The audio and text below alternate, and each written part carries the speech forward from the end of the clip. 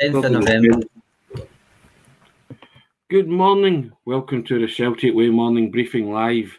I'm Tony Haggerty, a Haggerty10 Twitter handle. You know that by now. And I'm joined today by Sean Martin at Sean Martin TCW and Aidan McDonald, who looks as if he's in a lift shaft there, but he assures us he's not. That's at Aidan C. McDonald Twitter handle. It's Thursday, November the 10th, and it's the morning after the night before Celtic won 2-1 the Scottish Premiership at Fir Park. That's 8 domestic wins in a row. We'll get to that in a second. First and foremost, I'll direct you to the strapline at the bottom. You know what I'm going to say. Please subscribe. If you enjoy everything that we do on the website and all the podcasts, then hit that subscribe button. It's £1 for 2 months of full access to everything that's written on said website, and you get access to the daily briefings as well. And it's you hit that button, £1 a month for 2 months. Yeah, £1 for 2 months of full access. www.celticway.co.uk/subscribe. A bargain, and an even bigger bargain as you get 3 of us to talk on the pod today. Sean, there's a bargain if ever there was one. Yep, almost as big a bargain as Henrik Larsson, Tony. Indeed, I think that's the biggest bargain ever, or Louisville, whatever way you want to put it. The 2 of them for less than £1 million. Bargains galore. That's what I say. Now, Sean, as I alluded to, Celtic 2-1 winners over Motherwell at Fir Park last night. Now, we spoke about it yesterday. Ange got the result. We didn't get the performance, and he was a wee bit. He didn't like the fact that he never got a performance because he said in his after-match comments, I'm not a grinder. I don't like to grind out victories. You see, he wants a performance too. So, big thing. Called it right in that sense, Sean, that he wanted the result and the performance. But I guess in the cold light of day, he'll still be happy that he got the result. I think he's probably mirrored by most fans as well in terms of acknowledging the performance wasn't quite there, but the 3 points still came into the bank at the end of it, so it can be kind of not brushed over, but it can be used in a more constructive manner than if you drop points. But overall, I wouldn't say any one was outstanding, and I think Postecoglou's post-match comments reflect that, but it was nonetheless a tick, as you say, a tick in that results column, even if it wasn't one in the performance one overall. And within that, I mean, there were still, although I said there's nobody really outstanding, there were still a couple who played particularly well as well. So, yeah, Aidan and I thought that too, but getting the 3 points is all that mattered, really. I know Postecoglou was very big in performance and results, but if you've got to grind it out, you've got to grind it out at times. Yeah, you've got to. I mean, across the season, you're not going to win every game 4-5-0. And if you're not maybe playing to the best of your ability, yet winning, getting all 3 points in, you can't really have any complaints. I thought overall it was a relatively controlled performance, a wee bit edgy near the end, obviously, when they conceded the goal. But at this stage of the season, it's just about getting the victories until the World Cup break for me to make sure you're maintaining that 7-point gap. So overall, I was relatively satisfied with it, to be honest. Yeah, Sean, the 7-point gap's still there. 1 game to go before the World Cup break, and Celtic could make it 9 domestic wins in a row. But a great way to close that chapter, wouldn't it, of the season? Aye, it's the only way to close it, I think. It's you don't want to be going to Sydney with a bad taste left in your mouth, having lost or dropped points in the last game, and I don't think they will. I think I think they'll go for that ending on a high type thing, going into the mini pre-season, as we'll come to the mid-season pre-season, as you called it, having ideally stayed at least 7 points, but ideally went even further ahead getting into it. But Aidan, it's imperative that Celtic remain at least 7 points ahead after Saturday, isn't it? Yeah, definitely. It'd be a really healthy gap to have at this stage of the season. I think me and you spoke about it the other day, Tony. It's probably the sort of points gap that if you ended the season like that, you would think it's been a really good 12 months for the team. So the fact that it's before the World Cup break, before Christmas, etc., or well before Christmas, I should say, and the team's sitting 7 points clear, it's more than you probably could have asked for at this stage. And it is imperative that they keep that gap the way it is going into the World Cup break. Sean, performances. I put in my man-by-mans last night, or player ratings. I thought Cameron Carter-Vickers, Starfelt and Matt O'Reilly were the pick of the bunch for me last night. I agree with you. That's the 3 I would pick out. I think Kyogo's finished, Maida's finished, Maida getting closer to that top goal scorer accolade, Tony. I did think about you when he buried that. Standouts, no, I think, as I say, not an outstanding display from anyone, I would say, but there was still ones that were playing particularly well. And I thought O'Reilly, once again, taking a lot of responsibility. He got forward more again, which we've seen in the last couple of games, and he showed that tenacious side of his game as well to get that assist for Kyogo. It was his 11th consecutive start, Tony. I tweeted this out before the game. It was also Hatate's as well, but take O'Reilly, for instance, right? So it's 11th consecutive start, which is his longest streak for Celtic, but it's also his longest consecutive start streak since the end of the 2020-21 season with MK Dons. So he's been relied upon amid all the rotation. Obviously, Cal McGregor's injury plays a big part in that, but you can't deny the responsibility that Ange Postecoglou's putting on his shoulders at 21 years of age. And I am expecting another big performance from him in his 12th start in a row on Saturday, Tony, to tell that Denmark manager, look, I'm doing all I can here. Correct, I did say that in the Man Man's Are You Watching, Casper Hjulmand, and I have to say, Aidan, I loved his tenacity for that first goal. It was just top draw stuff. Oh, it was superb. I mean, obviously it comes from a bit of a poor touch from him originally, but the fact he's able to, jump in, get the ball, and then play a really quality pass to get the assist was sensational. And just, I'm not surprised that O'Reilly's been starting all those games. Obviously, a lot of it's been forced due to McGregor's injury, but even if McGregor was there, I'm sure he would still be playing a bit further forward. And he's been absolutely excellent during this spell. Fans have to remember he's been played out of position, but he seems to be growing into the role relatively well, not just from an attacking and a sort of creative standpoint. The defensive aspects of that role, he's been excellent in his tackling, tracking back. And you've seen it at stages last night. He's only 21 years old and he's telling much more experienced players kind of behind him and in front of him that you just need to calm down and see the game out, sort of thing, which is brilliant leadership skills for a player of that age. So overall, Matt O'Reilly's been brilliant this season. I think that's part and parcel of playing that role, isn't it? I know it's not just because McGregor is the captain and he's replaced him, but just the responsibility that role in that team kind of carries with it. And I agree with you, it takes on that kind of leadership role almost naturally, but I've pointed out since Tony's known me that Greg Taylor does that as well from left back, and you've got to remember he's still young as well. So it's not so much about the age as it is about the personality for me. And I think you see it more when there's an absence in the team, like there is when Callum McGregor's not there.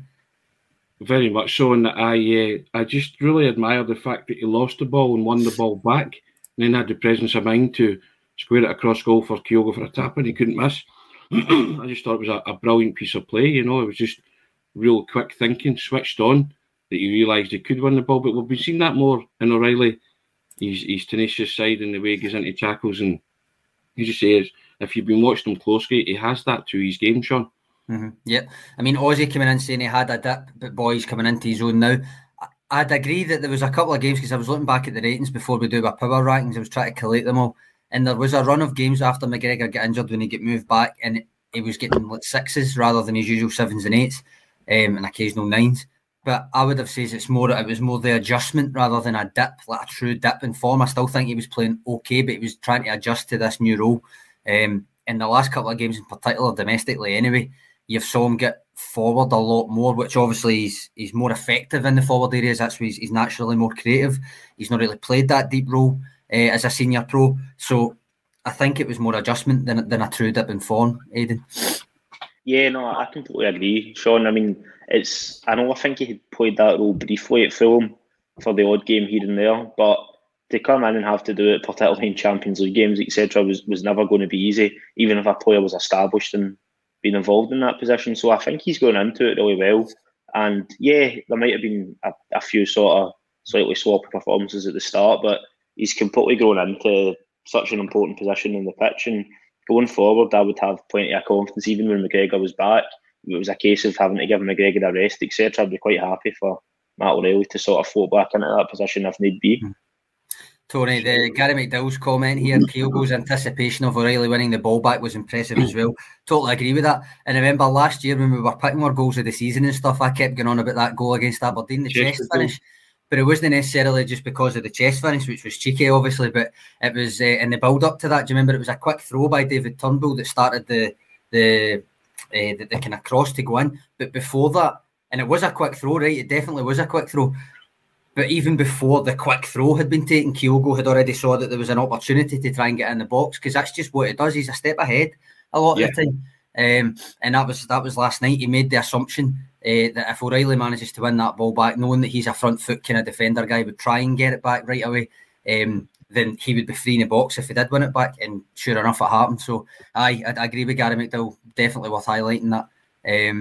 My apologies. My cable was out and I was on emergency battery, so there was a wee bit of panic. No. I thought you were looking for the rulers for when we put the VAR screenshots up. No. I was panicking because I thought I might disappear completely altogether. So, well, Kirsty thought you were trying to hide for everybody here, Tony. You hiding? I'm back in the room now. I believe. Hopefully, I won't disappear from your screen altogether, but that might be a good thing for some people. John Hill, Tony, it's not the time for hide and seek. Very much so. You can't get away with anything on here, Tony. You should know that. I was starting to panic. You could probably see me scrambling about there. There you go. There's an image nobody wanted. It's Tony looking for his Speedos for Bondi Beach. Get that image out your head completely. It was my cable, Sam. Sam's asking my cable to plug in because I was on emergency battery there. So that was... I've got all sorts of plug points down here. You wouldn't want to know, but there you go. Tony, the other two that you mentioned there, we've kind of went on about O'Reilly there, but I did think Starfelt merits a mention because I wouldn't say he had a lot to deal with overall. I know Motherwell made it difficult, but I wouldn't say they necessarily threatened outside their goal. But given it was his first domestic start since the 4-0 derby win on September the 3rd, I feel he merits a mention. I thought he did well. It obviously helps when you've got big Mr. Consistent next to you, big Cameron Carter-Vickers, who also, I think, played really well. Just absolutely strolls through most games, doesn't he, Tony? You call him Cameron Carter-Vickers 8 because that's just what happens. He usually gets an 8 out of 10. And remember, last night he'll have known that USA squad announcement was coming up at the end of that game, and he still led by example and had a really good game. So I think the two of them plus O'Reilly would be the three. He said in the preview to it that, he was asked, was it hard not to focus on that, and he was like, no, I've got a job to do at Celtic, and the manager obviously said he was going to pick him, Aidan, so he strolled to that. But the thing I liked about Starfelt last night, the first pass apart when Van Veen went through and hit the post, his distribution after that was pretty solid, and he looked a lot more confident strolling forward and starting moves and being that guy who could carry the ball 40-50 yards, and he did look as if he'd never been away. Yeah, no, I thought Starfelt was pretty solid last night outside of that pass that you mentioned there, Tony. Obviously, he's been out for an extended period of time between the first injury and then the second injury if you're combining both of those spells out together. So it's going to take a bit of a while for him to find his feet. The fact he came in against Real Madrid and had to play 90 minutes as well probably wouldn't have been ideal for his recovery, but given the sort of injury situation at centre-back, that's what had to be done. But I think overall, it was fine. It'll be really important for the second half of the season if both Carter-Vickers and Starfelt can stay fit, because that was such an important centre-half partnership for winning the league last year. We obviously know how good Celtic were going forward during Andrew's first season in terms of Kyogo, Jota, etc. But that centre-half partnership didn't concede a lot of goals domestically, so that will be a key component if they're wanting to be successful again this year. Yeah, they were pivotal, I have to say. Yeah, Andrew Gillis' Hatate was on his heels mid Starfelt looked bad. I suppose you could look at it that way too. By the way, Tony, I had to message you during the game just to clarify what happened, didn't I? Because you were at Fir Park and you'd have just heard the Motherwell fans in uproar with the Stephen O'Donnell Real Hatate incident, and Markey saying Hatate was wrestled by a Well player while both on the ground trying to get up in Well's box. Looked like a foul. I would call it the kind of bit of both, because O'Donnell, if anything, O'Donnell was a guilty party. I thought the pictures after it, because I was on PA looking at the pictures and stuff, you actually do see Hatate physically grabbing O'Donnell's heel. But to me, I would say it was a wee bit of handbags, if you want to put it that way. I don't know if you're allowed to use that term now, but O'Donnell wrestled them. They wrestled each other down, but also O'Donnell made them stay down, if you want me. O'Donnell kind of tried to hold him down while he get back up, and Hatate just kind of went, what you doing, that kind of thing. So there was nothing in it for me, nothing in for either way. But if any of them are going to be penalised, despite what the Motherwell crowd obviously thought, I would have said it would be O'Donnell. But I don't think it was Hatate's best game, Tony, I must say. No. I don't think he did a great game last night. I don't think he did either. But now, we've gone 15 minutes in. Let's get to it. Can't avoid it. 2 big decisions last night, Sean. Yes. What one you want to go for first? The offside or the serious foul play? We'll go for the offside, because you... Here we go then. Here we go. You put out a picture last night, and I'm you putting also up the picture, Tony. Don't you worry. Yeah, going to put it up here. I don't know what it will be like quality-wise, because it's literally that's the screenshot they've got for the VAR. I mean, I saw it in real time, and I thought he was onside, I had to say. And I was waiting for the clarification. There we go, right. That's the image. And to me, I mean, it could be off. That's the thing. It could be off. It's very marginal. It could be off. But dearie me, Tony, that camera angle.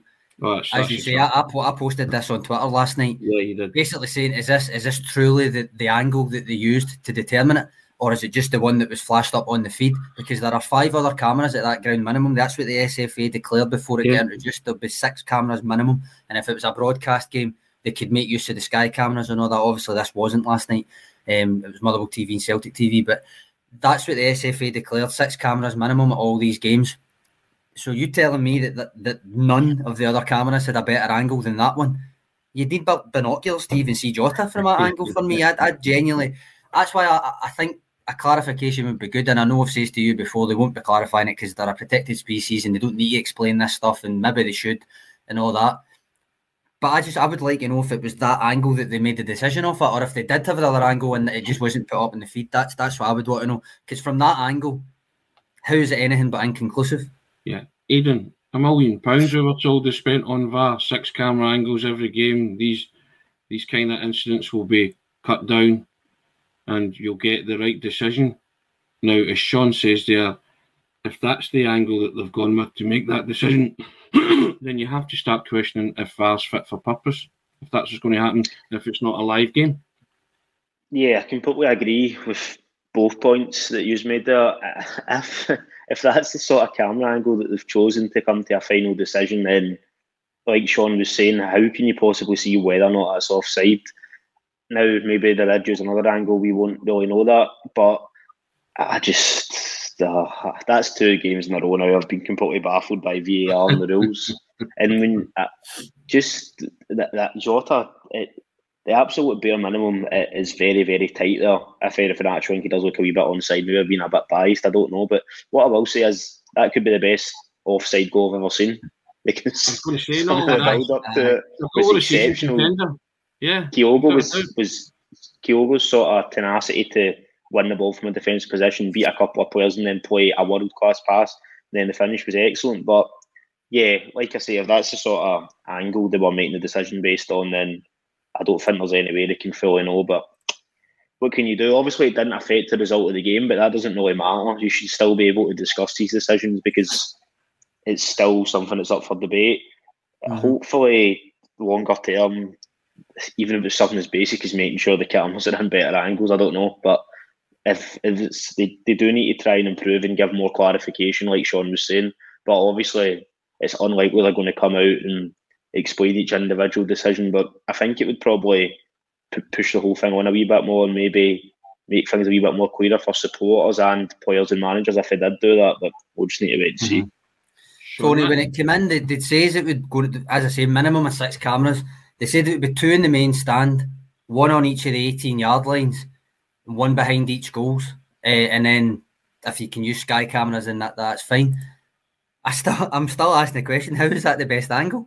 Listen, I completely... Which makes me wonder, did they have the other angle and that's just the one that was on the feed? Because I just don't get how they can use that angle for the thing. And I know there's lines and it comes up saying, oh no, it meets the parameters for offside or whatever. But from that angle, you're just asking to be criticised, I think.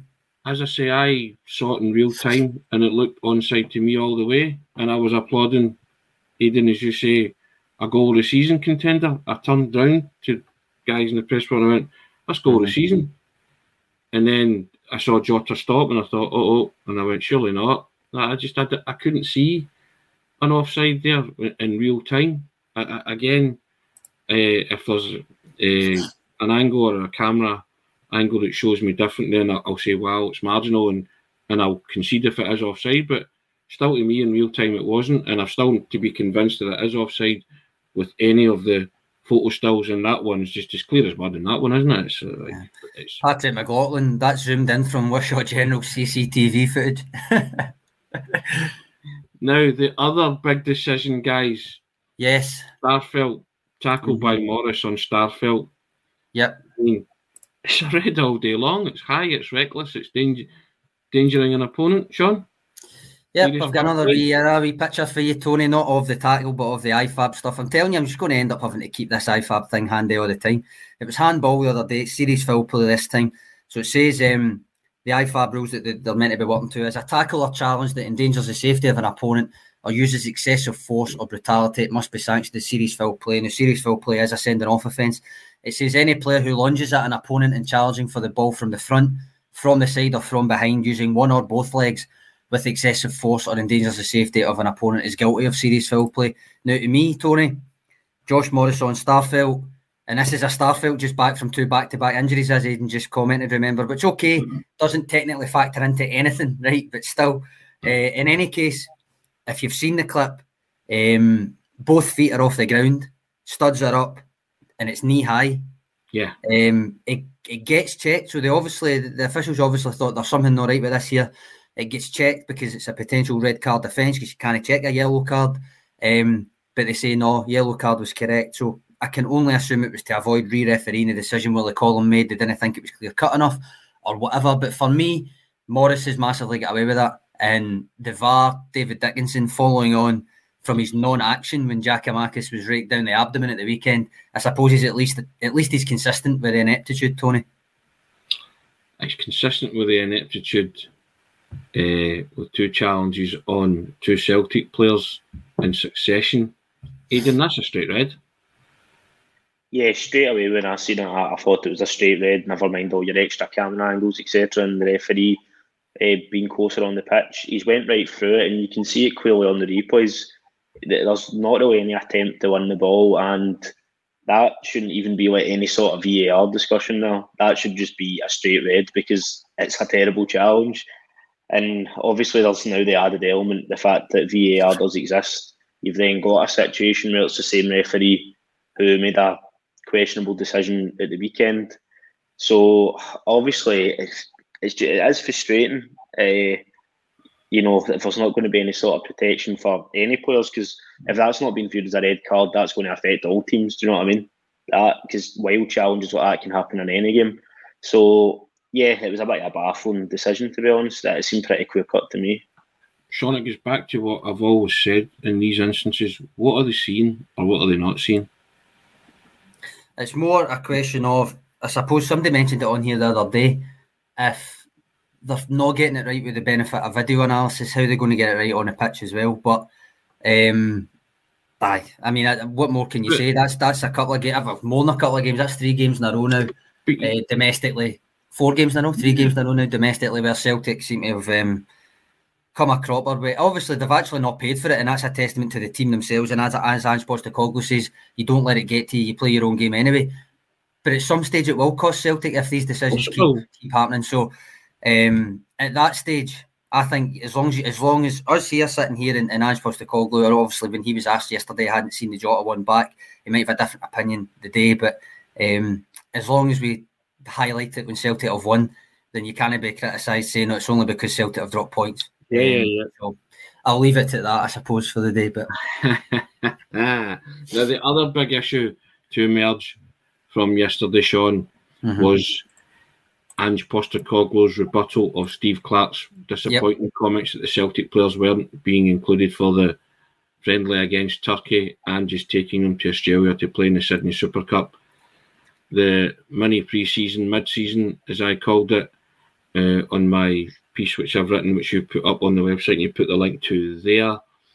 He's perfectly correct, isn't he? Because it's not a FIFA-designated international window, and clubs are not under obligation to release players for friendly matches. The thing is, Tony, you make a point in that, which I think just cuts right to the heart of it. There's no need for this friendly to be happening to begin with. Yes. It's not a Nations League game. Nations League was introduced to avoid having to have meaningless friendlies. This is just a meaningless friendly. It's nothing more. and it was all right. So players will, and I don't doubt that they would have wanted to represent Scotland, and obviously Carl Starfelt with Sweden. If it was a Nations League match and stuff, it would have been a different kettle of fish, as you point out in that article. Fundamentally, it's not a Nations League match. It's not a competitive game. It's a random friendly that was organised a month ago. So I don't see any problem with it. Ange Postecoglou knows what's happening with that international things. He was a national team manager himself. Sure. More to the point, I referenced what you called it in your article, the mid-season, pre-season. All right, it is a homecoming tour, but I think people are willfully misrepresenting it by saying, "Oh, he wants them to come on his wee homecoming trip rather than go and play for Scotland." His wee homecoming trip is more important than a meaningless friendly against Turkey, which let's not get started on accepting a friendly with Turkey at this point in time, by the way. But it's more important because for Celtic's priorities, a random mid-season break for a Winter World Cup, again, let's not start about that, is essentially interrupting a season. So although it happens to be in Sydney and it is going to be tied in with Ange Postecoglou coming back to Australia and all that entails, apart from the guys going to the World Cup, he's going to have the crux of his squad there. He's going to be able to use it as a mid-season, pre-season to enable them to come back and hit the ground running on the 17th of December when the games restart. What benefit is the Scotland friendly going to bring? None. Yeah. Aidan, do you subscribe to that? You with Ange on this one? Yeah, I completely agree. I mean, FIFA haven't designated that as a specific break that international players need to be released outside of the World Cup. So Celtic are entitled to not do it. Obviously, I can also understand Steve Clarke's frustration. Obviously, Celtic players have been an important factor in Scotland squads really during his reign and the previous reign before that. So I do get why he's maybe a bit gutted not to have all the players at his disposal. But I thought Ange summed it up quite well last night when he was saying, you know, him and the club, there's no issue with Steve Clarke, no issue with Scotland. It's just the sort of this is a window they don't need to release players. Andrew rather keep them around the training ground, have them in friendlies at Celtic involved in, so there's a wee bit more control over what's happening. So it's I think it's a wee bit of a non-issue, to be honest. I can understand why it's been discussed, but overall, I don't think it's really that big a deal. When the next squad comes out, Tony, this, obviously, remember, this isn't just Scotland. As Ange pointed out, he said no to Carl Starfelt going with Sweden as well.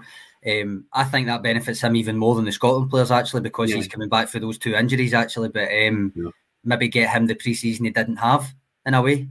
But the next Scotland squad comes out, I'll be watching with interest, because I'm hoping it doesn't count against any of the Celtic players, because it really shouldn't. And you've got to remember, Ange Postecoglou referenced that the Celtic give a lot of players to that international team. Not all of them start every game. In fact, I would make a point that David Turnbull virtually goes as just somebody to watch the games when he goes, because he doesn't get any game time. He turns up every time he's asked. He goes every time he's asked. He's there every time he's asked. So I would like to think it won't count against any of them. I actually thought Ange Postecoglou dealt with it impeccably. I've said in the piece, if there's an equivalent of a football diplomat, then Ange was very diplomatic yesterday, because he diffused any kind of club versus country row, because it was nothing of the sort, was it, Sean?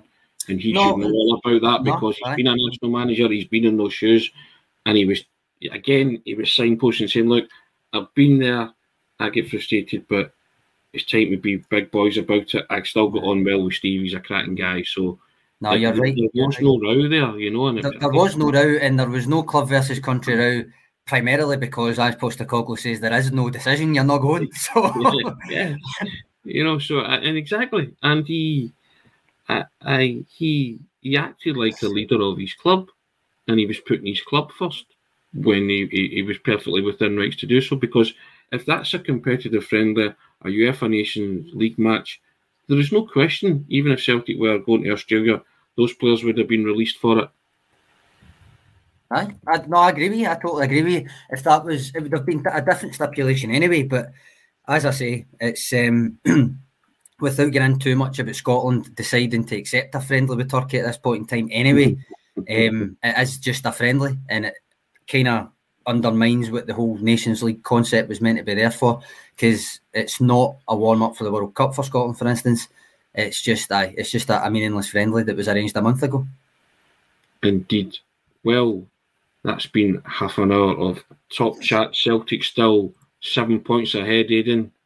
Can we just mention, just before we go, Tony, there's a couple of comments here. Can you just confirm, Aidan, it's not a lift shaft, but it's also not your kitchen worktop you're sitting on? I can confirm it's neither. It's an undisclosed location, but unconfirmed rumours you're actually in that wardrobe behind Tony. Great Wi-Fi connection, Tony, I've got to say. Has Aidan unplugged your charger, Tony? Yes. I was having problems with plugs, so don't talk about that earlier. I was beginning to panic. One last question before we go, and this is we'll not spend too much time on it, but I just think it's a good question. 6 changes last night, guys. Gary McDowell says, do you think it's time for us to stop rotating the squad quite as much and play the best team more often than not? I presume the addendum that it's not added on is because there's no Europe now to kind of try and think on. What do you think? I always trust the manager and whatever teams he picks. I think I got 8 last night. I was a bit fair enough, but we all have our thoughts on that, don't we? He does it for a reason. Everything he says he does with purpose and a reason, but he always explains why he does it. So I'm happy with that. And if he wants to keep rotating the squad, then he'll at least he lets the fans know why he's doing it, then I think you have to go with him, because he's not called very much wrong domestically so far, has he? That's what Beach Boys is basically saying, Tony. 7 points clear, so no, because it's going just fine. Which you can't argue with, because apart from that's a winning game domestically, it's been flawless. Yeah, it ain't broke. So we all have our teams that we put up. Aidan and myself put our team the other day, and we're close-ish, but no cigar. You know what I mean? So, but one day it'll be an 11 for me. Yeah, well, a clean sweep. I've had it a couple of times. You've been through this season already, Tony, I think, which is no mean feat given injuries and rotation and all that. But Sean T coming in saying who is the best team, though, that's a tough one, and that's been echoed a couple of times throughout it. Remember, Tony, last January when Celtic made their signings of Hatate, Maida and O'Reilly stuff, the two of us done like a panel thing and tried to pick the best 11 or the first choice 11. And I think I had that Ralston in it over Juranovic at that point, because he'd only really played left back for the majority of the time, and obviously wasn't dropping Greg Taylor. So obviously it's a hard one, because as I say, when there's a big game round the corner, you'll find out who thinks his best team is. But realistically, with the amount of games Celtic have got, rotation's always going to play a massive role. Would you think, Aidan, is it time it rotates less, or? I think, not to just kind of echo exactly what you were saying there, Sean, but given the amount of games Celtic are going to be involved in, there's going to be rotation. And over the course of the majority of the squad, most of the time you're okay with sort of one player swapping in for another. On the whole, there's probably certain players you would always like to be involved, Taylor being one of them, really. As much as I think Bernaby's been good.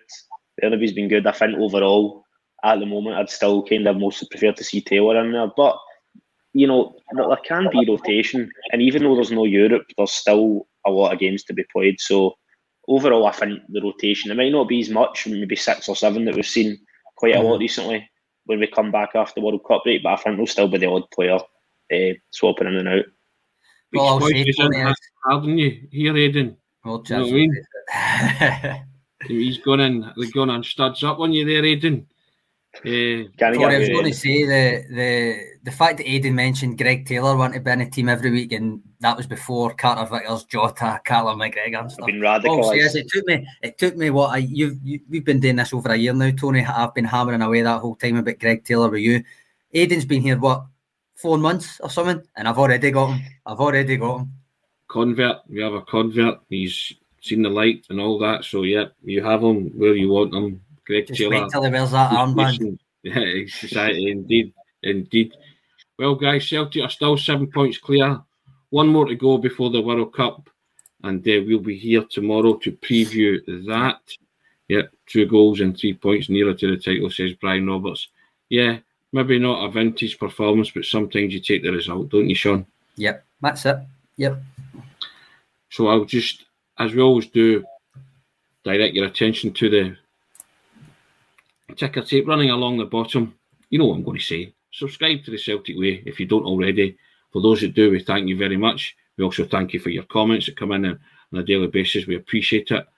You support top quality journalism, guys. Covering the club you love. It's £1 for 2 months of full access. Access to everything that's written on the website. We're more than just a podcast. You know that. And you get access to the pods as well. All you have to do is hit the button, the subscribe button. www.celticway.co.uk/subscribe. £1 for 2 months. Can't say fairer than that. Go on, subscribe. You know it makes sense. Cheers, guys. Cheers, Aidan. Cheers, Tony. Cheers, guys.